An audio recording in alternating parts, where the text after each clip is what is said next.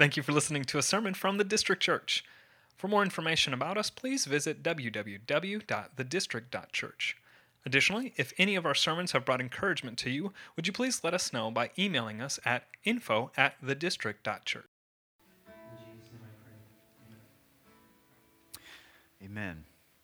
Good morning. You guys can go ahead and have a seat. How are we doing this morning? Great. Two of you are doing great. My name is Dwayne. I'm one of the teaching pastors here at the District Church, and no idea who it is. Does anyone drive a silver Acadia in here? Going once? Going twice? Okay. If you do drive a silver Acadia and you're just ashamed of it, it's parked in the brewery parking spot, and they will tow you. And so if you want to move it, you can at any moment when we pray or close our eyes or something like that. You can do that. That'd be great. But anyways, good morning. My name is Dwayne. Like I said, one of the teaching pastors here at the district. Apologize for my voice. Just woke up this morning, and it was shot and just hurting. And so I've got cough drops and all that good stuff. So bear with me. If I lose it at some point during the sermon, then God was ready for it to be done. And so we'll just go with that. But we are in a series right now called Misconceptions, and we're looking at just some major misconceptions that are within Christianity that have kind of trickled into the church from our culture around us. They've kind of been defined by our culture rather than defined by God through His Word. And so we've tackled several of those topics over the months of June and into July. Primarily because we just want to be informed on these topics. We want to be able to have an answer for when people bring up what is the gospel, or how do we relate to the gospel? What is law versus grace? What do we do with money? Are we supposed to tithe in a church? Are we not supposed to tithe in a church? These are several topics that we've already covered over our last several weeks. Last week was a heavy one. We talked about suffering and the role of suffering in our lives. And does God promise suffering? Does He use suffering? What does that look like in our lives? Does the gospel promise that it's going to remove suffering from our lives and ultimately give us health and wealth and prosperity and those kind of things? And so we tackled that issue last week and really wanted to look at what God's doing in the midst of difficult circumstances and how He can be honored and glorified in those things, even if the circumstances themselves are not removed from us. How is God still honored, glorified, and is it ultimately for our good that we go through those types of things? And so we looked at that last week, and so if you missed that one, definitely go back and listen to that one, because I believe everyone in this room, if you've not entered into suffering, you will enter into suffering because it's guaranteed in this life. And so we want you to be informed on how to deal with it when it happens. And so please go back and listen to that. And our topic today is around the church. So what is a church? How does it function? How were we kind of brought up into this idea of what a church is? Maybe kind of in today's culture, how is church being redefined? What does it kind of ultimately become? Is it stripped of what God's really empowered it to be, and it's kind of become something completely different? And so that's kind of what we're going to be looking at today. And although church can seem like a simple thing, it's very easy for us to quickly make it complex and make it difficult to understand. And I think that's true in a lot of things. Just this last week, I was taking Ezra and Wyatt over to Grandpa's house because they love going to Grandpa's house at least 3 times a week. I'm hearing Ezra say, "Can I live with Grandpa and not you guys?" Because I really enjoy his pool and all the toys and the videos that I get to watch. But so anyways, I'm constantly combating trying to get him to stay with us. But anyways, as we were taking him over to Grandpa's house, I pulled out off of Kessler onto Benford, which turns into I-69, and I'm heading up towards Grandpa's. And when we pull out on there, Ezra asked me a question. He's like, "Is this the long road?" And I know what he's asking when he asked that question. He's familiar with small roads versus long, big roads. Because whenever we go see my family down in Tennessee, that's usually a 4-hour drive for us. And so when we get out on the long road, he hates it because he knows we're going to be in the car for a long time. And so he starts asking these questions. Are we on the long road? Are we going to be on this for? I'm like, no. It looks like the long road. It technically is the long road, but we're not going to Tennessee. We're just going to Grandpa's. And he was like, so how do we get to Tennessee? I was like, well, we take the long road to get to Tennessee. Well, does this road go to Tennessee? And I say, well, first this one becomes I-69. We go to 465, then we go to I-65, and then he's like, so this road does go to Tennessee. And so then I'm like having an existential crisis where I'm like, all roads lead to the same place. And I'm like, that's not true though. And so now I'm trying to figure out, how do I explain something that's simple that can easily become complex? And then at the same time, I'm just telling him, look, buddy, here's my phone, watch Paw Patrol, we'll be there in 5 minutes. Like, that's what I had. And don't, like, judge me. I'm not that kind of parent that just, like, throws the phone at them at any moment. But if it's between trying to pull out an atlas or, like, just giving him Paw Patrol for 5 minutes, I went with it. So don't judge me. But it's quickly becoming something very complex. And I think that's the exact same thing that's happened with the church. We say we know what it is, but if you begin asking people what it is, you quickly begin to have differing viewpoints, differing beliefs, differing understandings of what the church is. We typically describe church as something that we go to. Like, I go to this church, or I go to that church. I attend this church. Even our online metrics that we use to kind of put people's info in, to be able to follow up and connect with them, even describes people as visitor or attender. So it almost uses the language like a church is something that I visit or that I attend. Well, just within the last month, I visited the zoo and I attended a concert. Does that mean that I'm a part of those things or that I belong to those things? We then use language like membership or belonging. I belong to this membership. I belong to, technically, Planet Fitness. I have utilized my good standing membership twice in the last year. But according to them, because they get my steep price of $10 a month, they're like, I belong to them. I'm within good standing with them. I'm a member of Planet Fitness.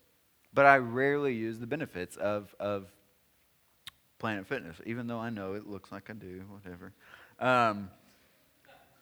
But I technically belong there. So then we have to look at this idea of, okay, does just becoming a member of a church or belonging to a church, does that really then define the church? Does that actually make up the church? It's the people who are members of it. When I was serving at a church in Tennessee, we had a membership roll of 850 people with 300 people attending the church.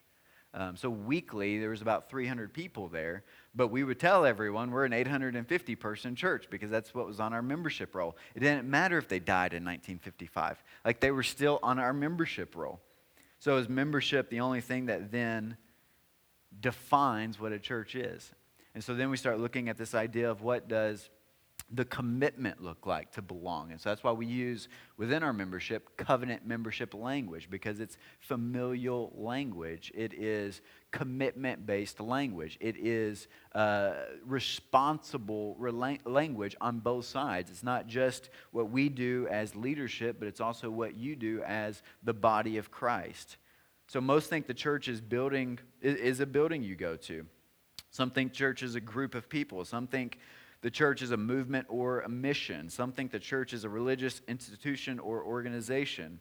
And so I want to show you some examples in Scripture when the term church is mentioned so that we can kind of start to build for ourselves a framework, a structure, to be able to then understand how church operated when it was first started by Christ himself, how it's being built by Christ himself, and then ultimately how that plays itself out for us today. And so I'm going to jump through a few different scriptures that mention the idea of church. I'm going to start with Romans chapter 16, verses 3 through 5. So if you have your Bibles, go ahead and open them up. You can turn there with me. This will kind of be like Bible drill. If you were raised in church, we're going to go from one to another. And so the fastest person there, you will not get anything. But Romans chapter 16, verses 3 through 5, it says this: Greet Prisca and Aquila, my fellow workers in Christ Jesus, who risked their necks for my life. to whom not only I give thanks, but all the churches of the Gentiles give thanks as well. Greet also the church that is in their house. So, right here in Romans 16, you see that the church is defined by a group of believers that are gathered in a house. When we started the district church, we started as a group of about 10 people that met in a house for about 6 months. That's how we got our starts. So a lot of times people say, like, when was the church started? Typically people look at the idea of a launch date. If you go by that, it would be August 2016. But if you go by this definition of the church that is within the house, that is gathering around the Word of God, that is worshiping God Himself through the person and work of Jesus Christ, then the church started in January 2016 when we started meeting at the Duran's house in their living room. So that's this idea here. 1 Corinthians chapter 1, verse 2, it says this: to the church of God that is in Corinth, to those sanctified in Christ Jesus. So the church is believers that are in a house, but the church is also the believers that are within a city. To the church that is within Corinth. Corinth is a city. So it's everyone who belongs to the church that is living within the city of Corinth. Acts chapter 9, starting in verse 31, says this: so the church throughout all Judea and Galilee and Samaria had peace and was being built up. So the church is a group of believers in a house. The church is also a bunch of believers in a given city. And the church is also all the believers that are within an area or a region geographically. Like the church is also all the believers in Indiana, Ohio, and Michigan. Maybe not Michigan, but specifically Indiana and Ohio. In Ephesians 5:25, it says this: husbands, love your wives as Christ loved the church and gave himself up for her, that he might sanctify her, having cleansed her by the washing of water with the word, so that he might present the church to himself in splendor, without spot or wrinkle or any such thing, that she might be holy and without blemish. So who's Paul talking about here when it comes to the church? Is this relationship between Christ the bridegroom and the church being his bride?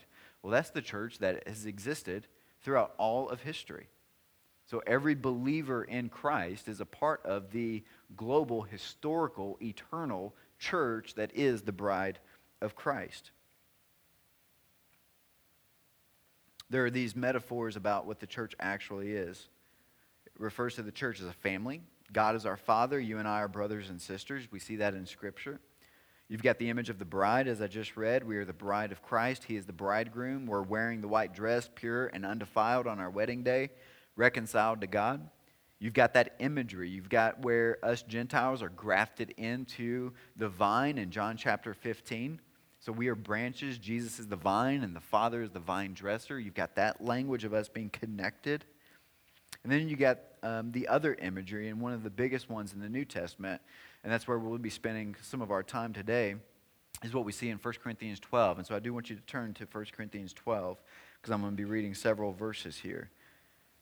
1 Corinthians 12, starting in verse 12, it says this: for just as the body is one and has many members, and all the members of the body, though many, are one body, so it is with Christ.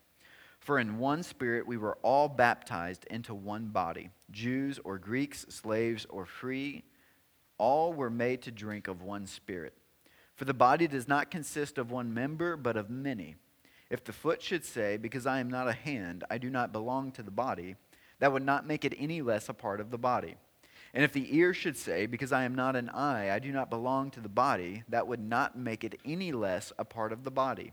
If the whole body were an eye, where would be the sense of hearing? If the whole body were an ear, where would be the sense of smell? But as it is, God arranged the members in the body, each one of them as he chose. If all were a single member, where would the body be? As it is, there are many parts, yet one body. This is one of the greatest, most consistent imageries we have when it comes to the idea of church. We have one head, Jesus Christ. He's the head. He's the leader. Kind of the language that we use with the district church, if you go through our covenant membership class, is that we are a Jesus-ruled church. Jesus-ruled, elder-led, member accountable, and deacon-served. That's the idea that we look at, is that Jesus is our senior pastor. Jesus is our main leader. Jesus is the one that we trust. He's the one that we follow. He's the one that we want to be disciples of. He is the head of our body.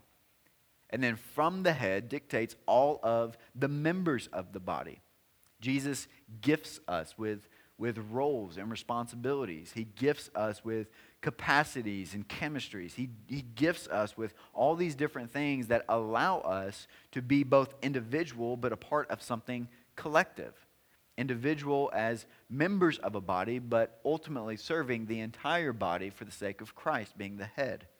So there's going to be some who are hands, and some who are feet, and some who are eyes, and some who are toes, and some who are joints, and some who are ligaments. There's going to be different roles and responsibilities within the body of Christ, but every single part of the body must be present and active in order for the body of Christ to ultimately move and to work. And so this is why we like to combat the language of consumerism Christianity. Consumer Christianity is just a kind of a exchange of goods and services. And so if I'm searching for a church, if I'm looking for a church, if I come into it with the mindset of how can this church serve me? How can this church provide for me? How can this church meet my needs? How can this church take on the role of my preferences? And so do I like the music? Is the kids ministry exactly what I want it to be? Do I like the preacher? Do I like the design and the look of the church? You're shopping essentially for things to make you feel better about something that you're belonging to. And that's not necessarily the way that God set up the church. If you look at what Jesus did himself to come to create the church, was setting aside his position in glory with the Father at the right hand, to then come, as Philippians 2 says, to empty himself to the point of becoming a bondservant, to then lay down his life to the point of death on a cross in order to then create a community of believers who trust him, love him, serve him. That's what he's willing to do. As he says himself, I did not come to be served, but to serve. We don't come to church to be served, but to serve, following in the way of our Lord Jesus. That's what we're after. So 3 things that I want to look at here is, what is the mission of God? We can never understand the mission of the church if we don't understand the mission of God.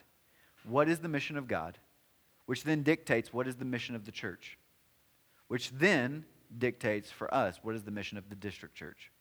So those are the 3 things that I want to look at as we jump into this. So first and foremost, because we want to be God-honoring, God-glorifying, the mission of God is simply that, to glorify God. The entire Bible is one command, to bring God glory. And because we messed that up, the entire Bible is playing out this story of redemption to get us back to this position of being able to give God glory, to give him honor, to give him praise, to give him the worth that he ascribes for himself to be deemed necessary. He is worthy of all praise, all worship, all honor, all attention, all affection, all of it. He's good. He's holy. He's righteous. He's the standard of all of that. Nothing else is better, more beautiful than God himself. And so because we were designed to be worshipers, we are always after something in worship. We are after loving something, being affectionate for something, stirring up our attention to be able to grab something in order to gratify our desires. And what God is saying is, I want you to place all of that in my direction. I want you to glorify me, honor me, because that's the only thing that will satisfy your desires and your affections. The gratifications of who you are and your identity. The only way that will ever fully be in its full essence is if it's directed at God, not this world and what the world offers us. That's why the first commandment that you see in Exodus chapter 20, verses 2 through 5 is this. God says, I am the Lord your God who brought you out of the land of Egypt, out of the house of slavery. You shall have no other gods before me. You shall not make for yourself a carved image or any likeness of anything that is in heaven above, or that is in the earth beneath, or that is in the water under the earth. You shall not bow down to them or serve them. What he's ultimately saying is, I am God. I am the one that you are to worship and honor. And you're going to be tempted to create little gods that you're going to form into different images, graven images, and we can contextualize that into our current day and age in the idea of entertainment and materialism, smartphones. Whatever it is that we can build, manufacture, and create in order to give ourselves over to it rather than giving ourselves over to God. Now, I'm not saying that those things are inherently wrong. It's just whether or not you're using them to gratify yourself or ultimately to worship God. If you're using tools and resources and materialism to gratify yourself, it's always going to terminate on those things, and you're just going to grow inwardly frustrated more and more and more. There's a way in which you can use money to honor God and you can steward it rightly and have a satisfying life. You can use money to honor yourself and gratify yourself, and you're going to be very frustrated with it. Although money has no change in it. I mean, it is change, but it is money. iPhone is an iPhone. It's what you do with it that's either going to honor God and bring gratification to your soul and spirit. It's going to fuel you, or it's going to rob from you when you look for it to be your ultimate source of satisfaction. You shall not bow down to those things, but rather bow down to God. Because He's for you. He wants you. He loves you. He wants you to be satisfied. But He knows that you can only be satisfied when He is your source of satisfaction. We also see this in the New Testament. Luke chapter 10, verses 27, he says this, and he answered, you shall love the Lord your God with all your heart, with all your soul, with all your strength, with all your mind, and your neighbor as yourself. This is God's just ringing. C.S. Lewis says before he became a Christian that he thought, after reading the book of Psalms, that God was like this old granny up in heaven just demanding praise, just demanding compliments. That's how he viewed God before he became a Christian. After he became a Christian, he instead saw the commands to praise me, honor me, worship me. They weren't this heavy-handed thing where we have to compliment this old woman who's insecure, but rather that it's the greatest thing for us to experience is praising and honoring and worshiping God. That's the only thing that actually builds within us flourishment. That's the mission of God. The mission of the church flows from the mission of God, as it says here in Luke chapter 10, verse 27. Honor God with all your life, with all your heart, with all your soul, and then your neighbor as yourself. The mission of the church flows from the mission of God. Bring God glory by then turning to the world around you and loving them, serving them as God has served and loved you.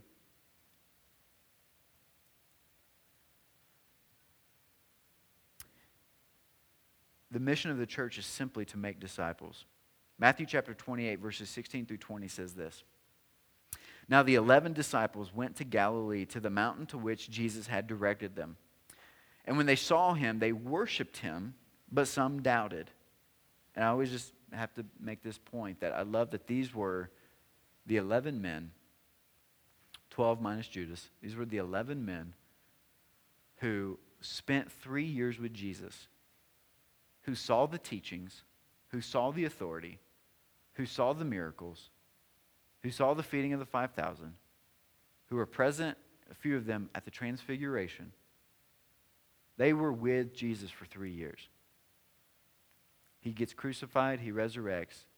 He asks them to come to this mountain. They're showing up. They see him, and some are still doubting.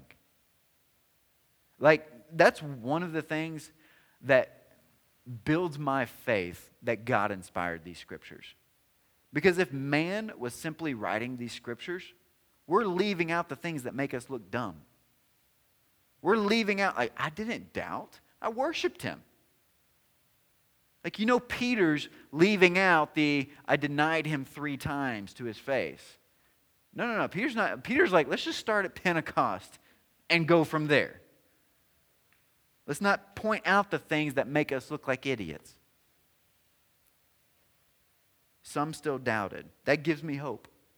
It gives me hope for the moments where I'm still wrestling. As a pastor of the district church, I'm still wrestling with, man, is this legit? Is Jesus who he is? Is God who he says he is? Is he working through this church like he's promised that he's going to work through it? Are the scriptures holding the authority that God says that they hold? Like, there's parts of me that still doubt within this. And then I love the reminders, as Jesus says here. Verse 18, Jesus came and said to them, knowing that they're doubting, all authority in heaven and on earth has been given to me. That's the most underutilized verse in all of Scripture. Because we quickly run to the mission. What do I do? What do you need me to do? We don't sit in all authority in heaven and on earth belongs to Jesus. All authority. Anything he thinks goes. Anything he says goes. Anything he wants goes. All authority is his. How long you live, his authority. Career you end up with, his authority. How many children you have, his authority. Flourishment of your soul and your life, his authority. Food you eat, his authority. Grass remains grass because it's his authority. Water remains water because it's his authority. Everything is upheld in the person of Jesus Christ. Everything is bestowed to him. All authority is Jesus's. It doesn't matter what he says next. If the Lord of the universe, the agent of all of our creation, is through Christ, God created everything. If it's through him and he is saying all authority is mine, whatever he says next, the church must exhaust all resources to seek to accomplish whatever he says next. If we don't, we are not the church. If we're spending our resources in other ways to what he says next, then we are not being faithful to what he has commanded. All authority. And again, when he says all authority is mine, that's not heavy-handed. That's not him saying, you better listen up or else. That's not what he's doing. What he's saying is, this command I'm about to give you, we will win. We will be victorious. It will happen. You will accomplish this because all authority is mine. Go therefore and make disciples of all nations, baptizing them in the name of the Father and of the Son and of the Holy Spirit, teaching them to observe all that I have commanded you. And behold, I am with you always to the end of the age. He sandwiches it. Not only do I possess all power, all authority, all might. In addition to that, you're going on my behalf with all of that authority. But in addition to that, I'm going to be with you always. You ever have a question? Ask me. You ever wrestling with doubt? Come to me. Are you weary? I'm going to give you rest. Are you burnt out? I'm going to help you. I'm going to fuel you. Do you need encouragement? I'm going to place people around you to exhort you. I'm going to provide what you need in order to accomplish what needs to happen. So if that is the mission of the church global, go and make disciples, how do we do that functionally? What is the role of the local church to fulfill the mission of the global church? Because to make disciples is the way that God is spreading his glory over all of the earth. Taking a sinner, transferring them over into the kingdom of the beloved Son, as Colossians 1:13 says. That displays God's glory. That displays God's grace. That makes him look magnificent because you were dead and now you're alive. You are lost and now you are found. And God was at the epicenter of that entire plan of redemption. God's glory is spreading because now that we are no longer sinners but saints, no longer non-believers but believers in Christ, no longer non-Christians but Christians, little Christ walking around on this earth, we are beginning to live lives that are bearing the fruit of the Spirit of God that Christ has sent to us to be a helper within our lives. We are growing in, as believers, trusting in Jesus Christ. We are growing in love. We are growing in joy. We are growing in patience. We are growing in kindness and goodness and gentleness and self-control. Those things bring glory to God and spread God's glory all over the earth. And that is his goal. As he says in Habakkuk 2:14 is, my glory will cover the earth like the waters cover the sea. How does his glory cover the earth like the waters cover the sea? Is one believer sharing the gospel with a non-believer, coming to know Christ, making a disciple out of that believer so that they can then go and disciple someone else, so that the glory continues to expand. Disciples are ultimately made. So how then does that boil down to the functionality of the local church? If we are to glorify God and make disciples, what does that look like for us? And this is the way that we've stated it in our mission statement as a church. The district church exists to glorify God, number one, by making disciples, number two, through gospel-centered worship, gospel-centered community, gospel-centered service, and gospel-centered multiplication. We begin to divide it out because we want you to see the characteristic traits of what a disciple is. Because if we are going to be a church that focuses on just trying to get converts, or just trying to get butts in the seats, or just trying to attract as many people as we can, without investing in what a disciple actually is, we will not serve the body by helping them grow in worship, grow in community, grow in service, and grow in multiplication. We will not actually be making disciples if the goal is just to get people in a room. Not only that, it will not glorify God, because if the goal is just to get people in the room, we don't know if they're growing in love and joy and peace and patience and kindness and goodness and gentleness and self-control. We don't know if they're bearing any fruit. We don't know what their relationship with their spouse is looking like, if it's growing in the relationship of Christ and the church and how they relate to one another. We don't know if the way in which they're raising their children is a way that honors God, in the way that the Father relates to us and how He loves us, serves us, disciplines us. We don't know if that's happening if all we care about are butts in the seats. But if we care about making disciples, as Jesus did with the 12, investing in them, and even within the 12, investing within 3, Peter, James, and John, He spent hours upon hours upon hours of knowing them and being known by them. So this is why we break this down, because we want each of us to grow in the characteristic traits of a disciple. So number one, a disciple worships. A disciple worships God. And the reason why we have gospel-centered attached to each one of them is because we know scripturally that the gospel is the source for each of these to function. You will not worship God without an understanding of the gospel. You will not belong without an understanding of the gospel. You will not serve without an understanding of the gospel. And you will not multiply without an understanding of the gospel.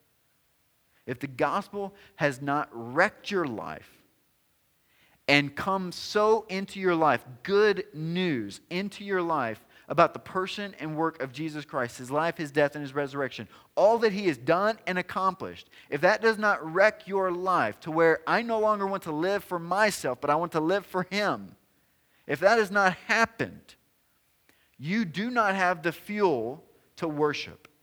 You do not have the context to belong. You do not have the overflow to then be able to go and serve people. And you absolutely will not have the results of multiplication. because you do not have the foundation. You do not know Jesus. A disciple belongs to God, or first worships God, gives glory to God, praises God, does everything, whether eating or drinking, as 1 Corinthians 10:31 says, for the glory of God. Worship is the very fuel of discipleship. That weird thing that draws us to entertainment, sports. I mean, like, that's the innate desire within us to worship. That's all it is at the end of the day. That thing you love, Broadway music, that thing you love, country music, that thing, I can say that, I'm from Tennessee. Whatever it is that you love and you enjoy, the thing that draws us to that is because we were created to worship. And so the issue is never that we don't worship. It's just, what is the object of our worship? What pulls our affections? Is it God or is it the world? The second one is a disciple belongs to God and community. Acts 2:42 says we devote ourselves to the teaching of Scripture and to the fellowship of the saints. We devote ourselves to the fellowship of the saints. The word for that in the Greek is koinonia, which I've used, and it's kind of a scandalous term, but it's an intercourse of relationships. It's an interweaving of relationships where we are so intimately attached to one another that we know the good and the bad and the ugly of each other. We know when to encourage and exhort and celebrate when we are walking in the fruit of the Spirit. And we know when to step in and rebuke and correct when we are walking out of step with the Spirit. We belong to one another and we are invested, koinonia, to each other. We are all about Jesus. We are to share the gospel of our lives with one another. As 1 Thessalonians 2:8 says, having an affectionate desire for you. We were ready to share with you not only the gospel, but our very lives because you have become dear to us. He sandwiches that verse that Paul is writing to the church in Thessalonica. I have a dear affection for you, and you have become dear to us. That I am not only going to come and teach you the gospel, but I'm going to share my very life with you. Can I come over for dinner? Can we go out to dinner? Can we play games with one another? Can we go grab a drink together? Can we sit for hours on end talking and listening and hearing about one another's stories and what it is that makes us tick and what it is that we get excited about and what it is that we're struggling with? What are we wrestling with in life? Let's get into the lives of one another so that we can continue to share the gospel with one another, because the gospel is not just meant for your salvation, but it is the very fuel for your entire sanctification. The gospel is not meant to be something that we graduate from, but rather is just the doorway into becoming like Christ and being sanctified every single day. And so the way that God sets up the church to function in order for the gospel to get deeper within us is by pushing us towards one another. By sending us out, by getting us to stop thinking of ourselves and start thinking of others. Because if it's working the way God designs it to work, your desire for yourself will be taken care of by those around you pursuing you and providing for you the encouragement and the exhortation that you so desperately long for.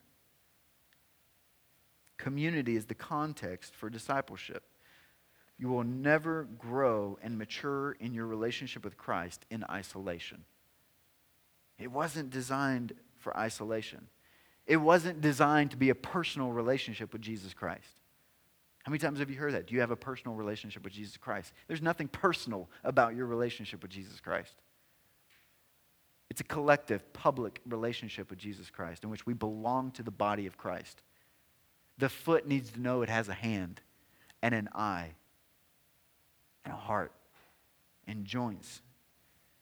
It needs to know that it belongs. One of my favorite movie franchises right now is the John Wick trilogy.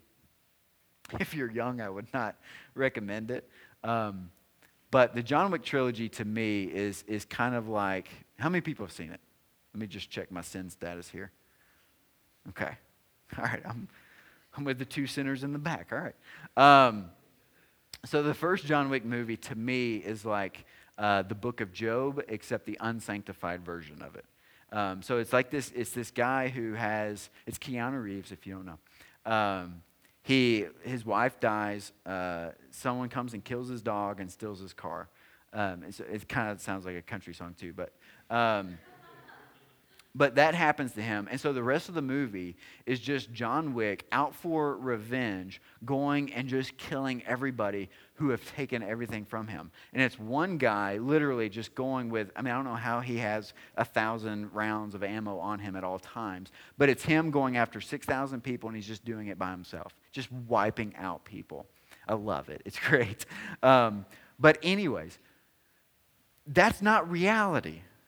That's not going to happen. If that was true in reality, he's going to get shot within like 3 minutes when he's got 15 or 20 people around him in the same room shooting at him.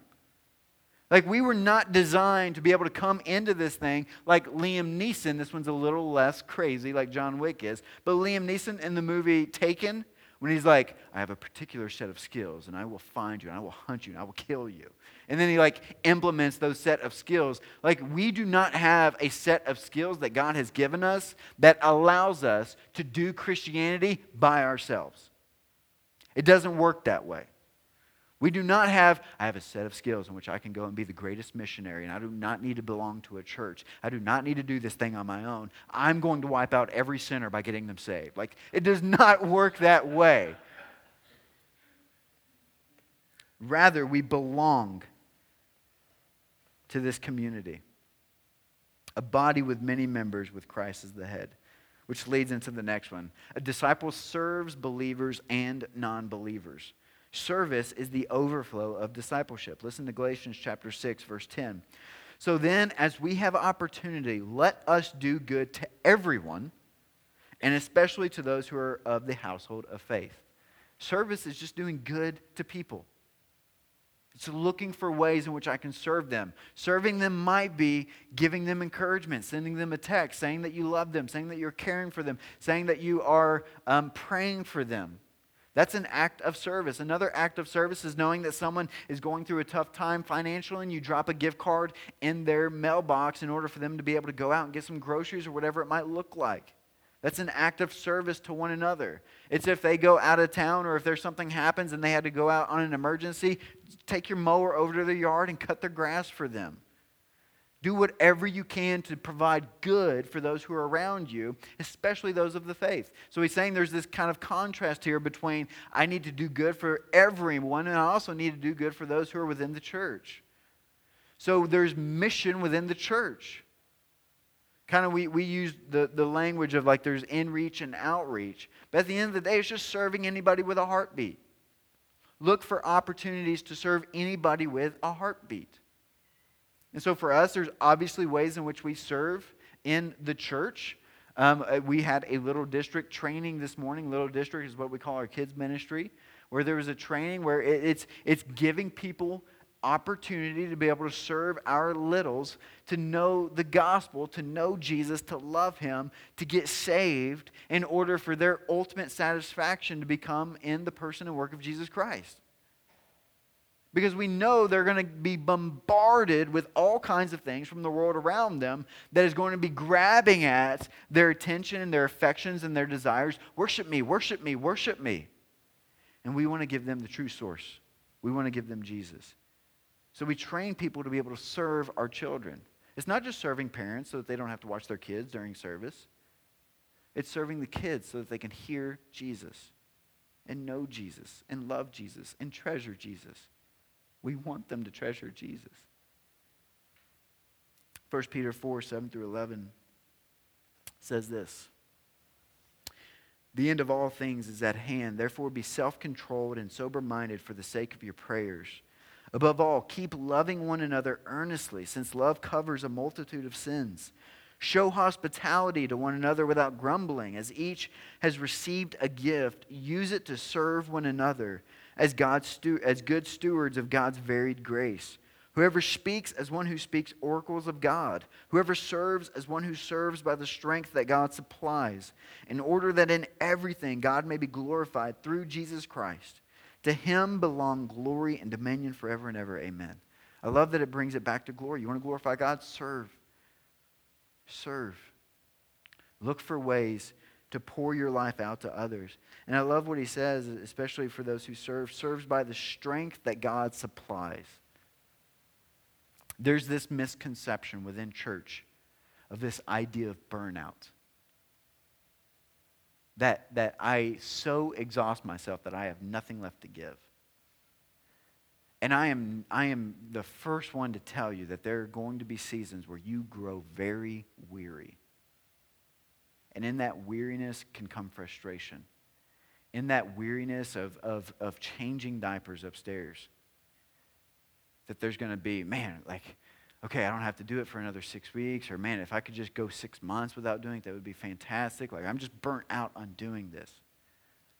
I am not saying that your weariness is not true. But what I am saying is that if we look at it from a consumeristic mindset and we focus on the weariness and the frustration rather than the task at hand to serve, and that God supplies strength to serve, that's the recipe for burnout. The recipe for burnout is let me serve without ever praying for God to strengthen me in this service. Without him providing for me the grace that I need to be able to get it. Like, do you think that preparing a sermon every single week is easy? It's not. It's wearisome. Planning songs every single week, getting up and singing, can become wearisome. When we were setting up as a church before we come here, like, guys, if you're visiting today, you've got it made. We were in a movie theater for about 20 months having to haul everything in and out every single week. That grows wearisome. But I know churches, we did it for 20 months. I know churches, friends of mine, who were setting up and tearing down for 8 years. 8 years. And the strength of God supplied them. The strength of God served them. We nurture one another in service, and we love the world and service around us. Right now, upstairs in the office, we have about $1,000 worth of school supplies, 50 to 60 backpacks. We're sitting on it, waiting to just kind of go through and sort, because I'm not an organizational guy. It's in a pile in the office. But we want people to be able to come in and serve by just going through, assorting it, putting in backpacks, and allowing us to then be able to seek out the community around us to say who's in need right now that doesn't have the means to be able to get resources for their students in the next month. We want to serve those around us. So if you want to help sort that stuff, you let me know afterwards. If worship is the fuel for discipleship, community is the context for discipleship, service is the overflow of discipleship, multiplication becomes the result of discipleship. Acts 6 verse 7 says this, the word of God continued to increase, and the number of the disciples multiplied greatly in Jerusalem. Acts 9:31 says this, the church throughout all Judea and Galilee and Samaria had peace and was being built up, and walking in the fear of the Lord and in the comfort of the Holy Spirit, it multiplied. John 15 verse 8 says this, by this my Father is glorified, that you bear much fruit, and so prove to be my disciples. Prove to be my disciples. The bearing of fruit proves that we are disciples. The multiplication proves that we are disciples. We can't just come in and worship. And that's the only form of our discipleship as a characteristic trait. We cannot worship and not belong. We cannot belong and not serve. And we cannot worship, belong, and serve without ultimately multiplying. If any of the components of the characteristic trait are missing or lacking, All it is just revealing there's some misunderstandings about the gospel of Jesus Christ within us. And we want to grow in that. We want to learn in that. We want to be able to see, God, am I missing something in the way that I'm seeing you working out your story through the scriptures and throughout our history? How has the church ultimately functioned? Well, it worships. They belong to one another. They serve. And they multiply. Biblically and historically, this is what constitutes a church. This is what constitutes a church. There are a couple of things that are included, because you could also look at that and say, well, go to a Indianapolis Colts football game. You're going to see 60,000 people gather for worship.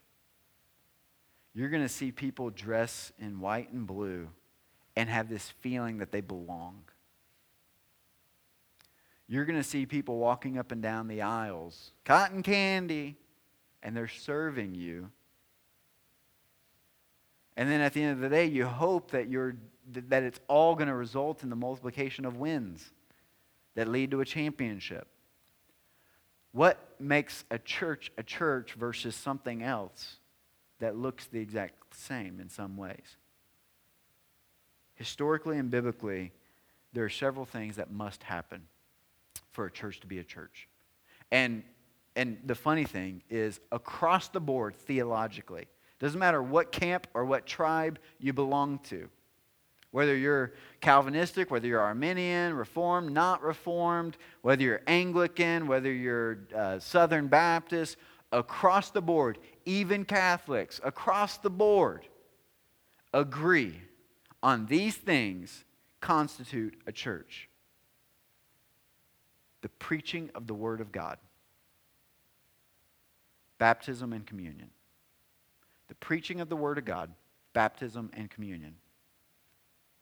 That's why we at the district, we say we preach the Word of God, we sing the Word of God, we pray the Word of God, we read the Word of God. We want to be about expositing verse by verse the Word of God, because we know as a church constituted, that's what has to happen. We get the Word of God into people's lives because that's what God, the Holy Spirit, uses to make us more like Jesus Christ Himself.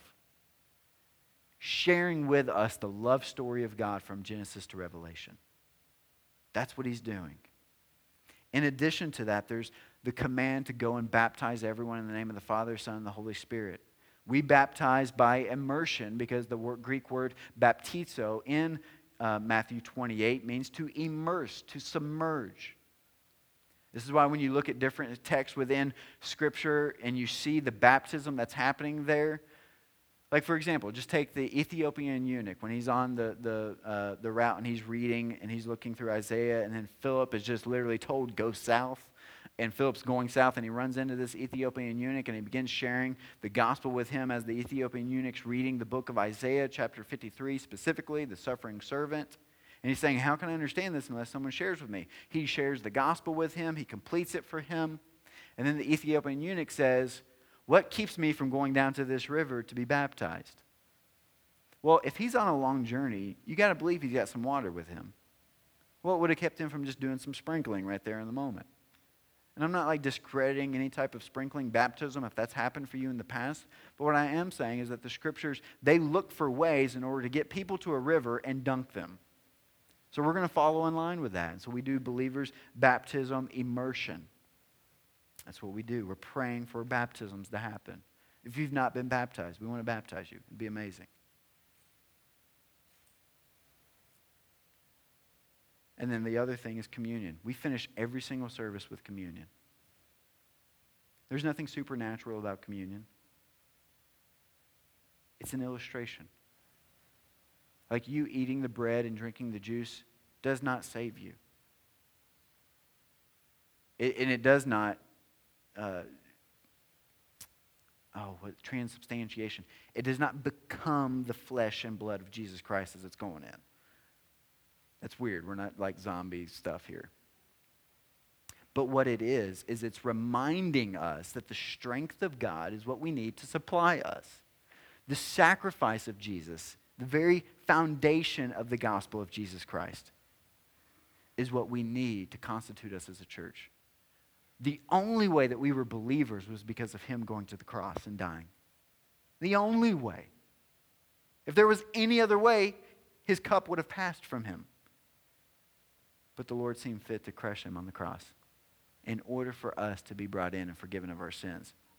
Debt was paid on Jesus at the cross. So we worship and we honor him through communion. Here's what's so amazing. In 2010, there was a 7.0 magnitude earthquake in Haiti. 2 weeks after that, we landed on the ground in Haiti. And when we were driving from Port-au-Prince up to this village called Titayen, as we were driving up through there, I'm looking over and I'm seeing these just massive, dug out, football field size holes.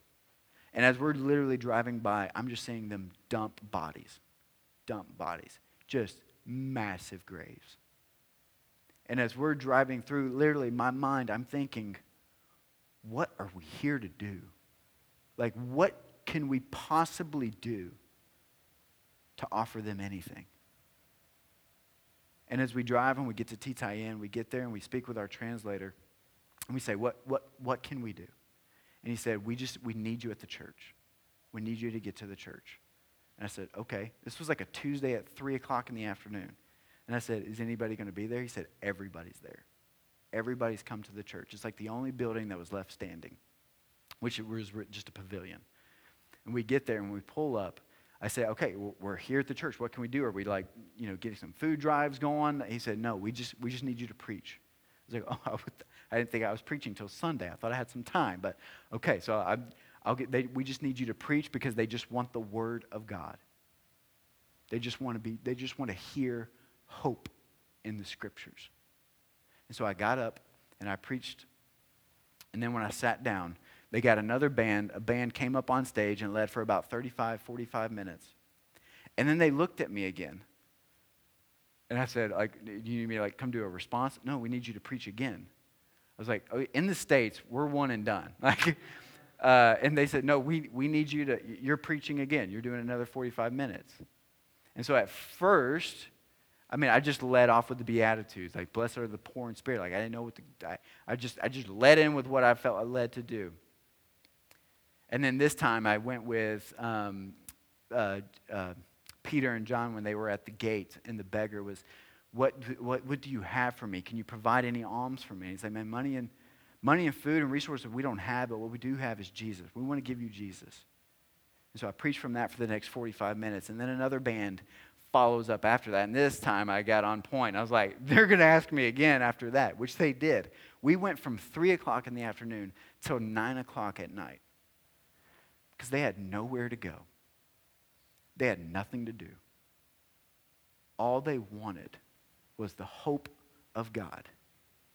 And after every single time we were inviting people, there was people being baptized down front. There was communion that was being had. And here's their communion. It was not bread, which is gluten-free bread that we use. I don't know if you call it bread, but we have bread and we have juice.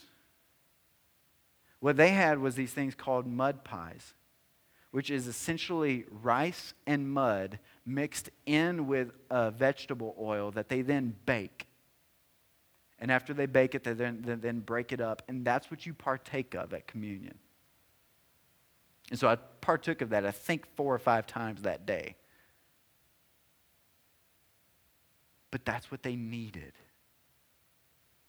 And even though I couldn't understand what they were singing, even though as I'm preaching, I would say one sentence, and then the translator who's preaching alongside of me would go on for 5 minutes. I'm like, why don't I just go sit down, man? You've got this.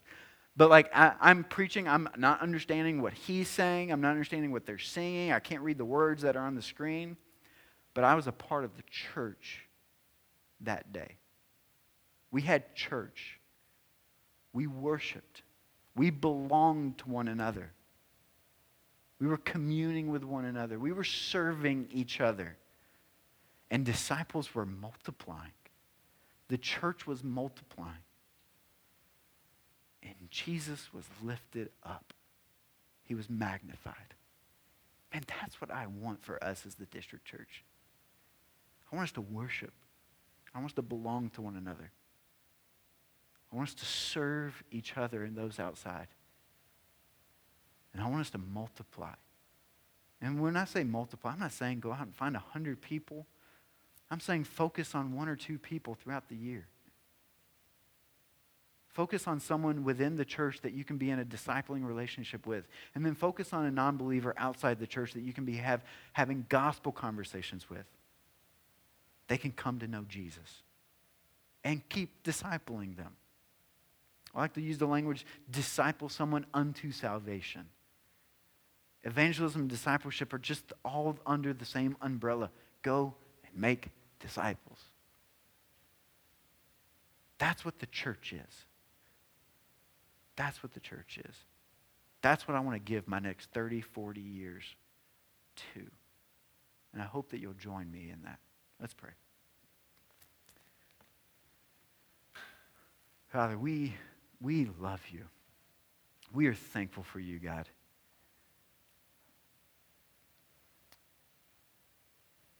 Jesus, you have made it clear that you are the one that builds your church. God, there's nothing special about the district church. We're a group of people, broken, fractured, flawed. But what is special about the district church is that we center around the person and work of Jesus Christ. We're going to be all about him, for him. Loving him, serving him, worshiping him, belonging to the bride that is his, with specific roles and responsibilities within that we can give ourselves over to serve the body and to serve those outside of the body. And God, that we would multiply, that we would bear fruit internally in the fruit of the Spirit, and fruit externally in the form of sharing the gospel, proclaiming the gospel, telling others the good news of Jesus Christ. God, I ask, as the scriptures have said, that your Spirit would strengthen us to be disciples. Not just converts, not just attenders, not just visitors, disciples of you. We love you, Jesus. We thank you, Jesus. It's all for your beautiful name. Amen. As we go ahead and stand, and as I mentioned, part of the church is communion. We have this time to be able to worship God, to honor him by sending Jesus to break his body and to shed his blood, so that you don't have to. You don't have to die for the church. Jesus already did. So we thank him. And as a response, we worship him. Thank you, Jesus, for dying on the cross, for taking my sins. And this is a moment, it's heavy, but it's a moment for us, as we were confessing before the sermon, to be able to come to Jesus at the same time, and the invitation to be able to look at him and say, Jesus, those sins that I was confessing, you took upon yourself on the cross, and you broke your body and you shed your blood for the removal of my sins, for the forgiveness of my sins. So I encourage you, be lifted in spirit as we partake of communion. Be freed from those things that continue to entangle you and hold you down and enslave you. Let us throw those things off because of the work of Jesus Christ on the cross. Let's worship him in this time of communion. Let's stand together and partake. Thank you for listening to a sermon from the District Church. For more information about us, please visit www.thedistrict.church. Additionally, if any of our sermons have brought encouragement to you, would you please let us know by emailing us at info@thedistrict.church.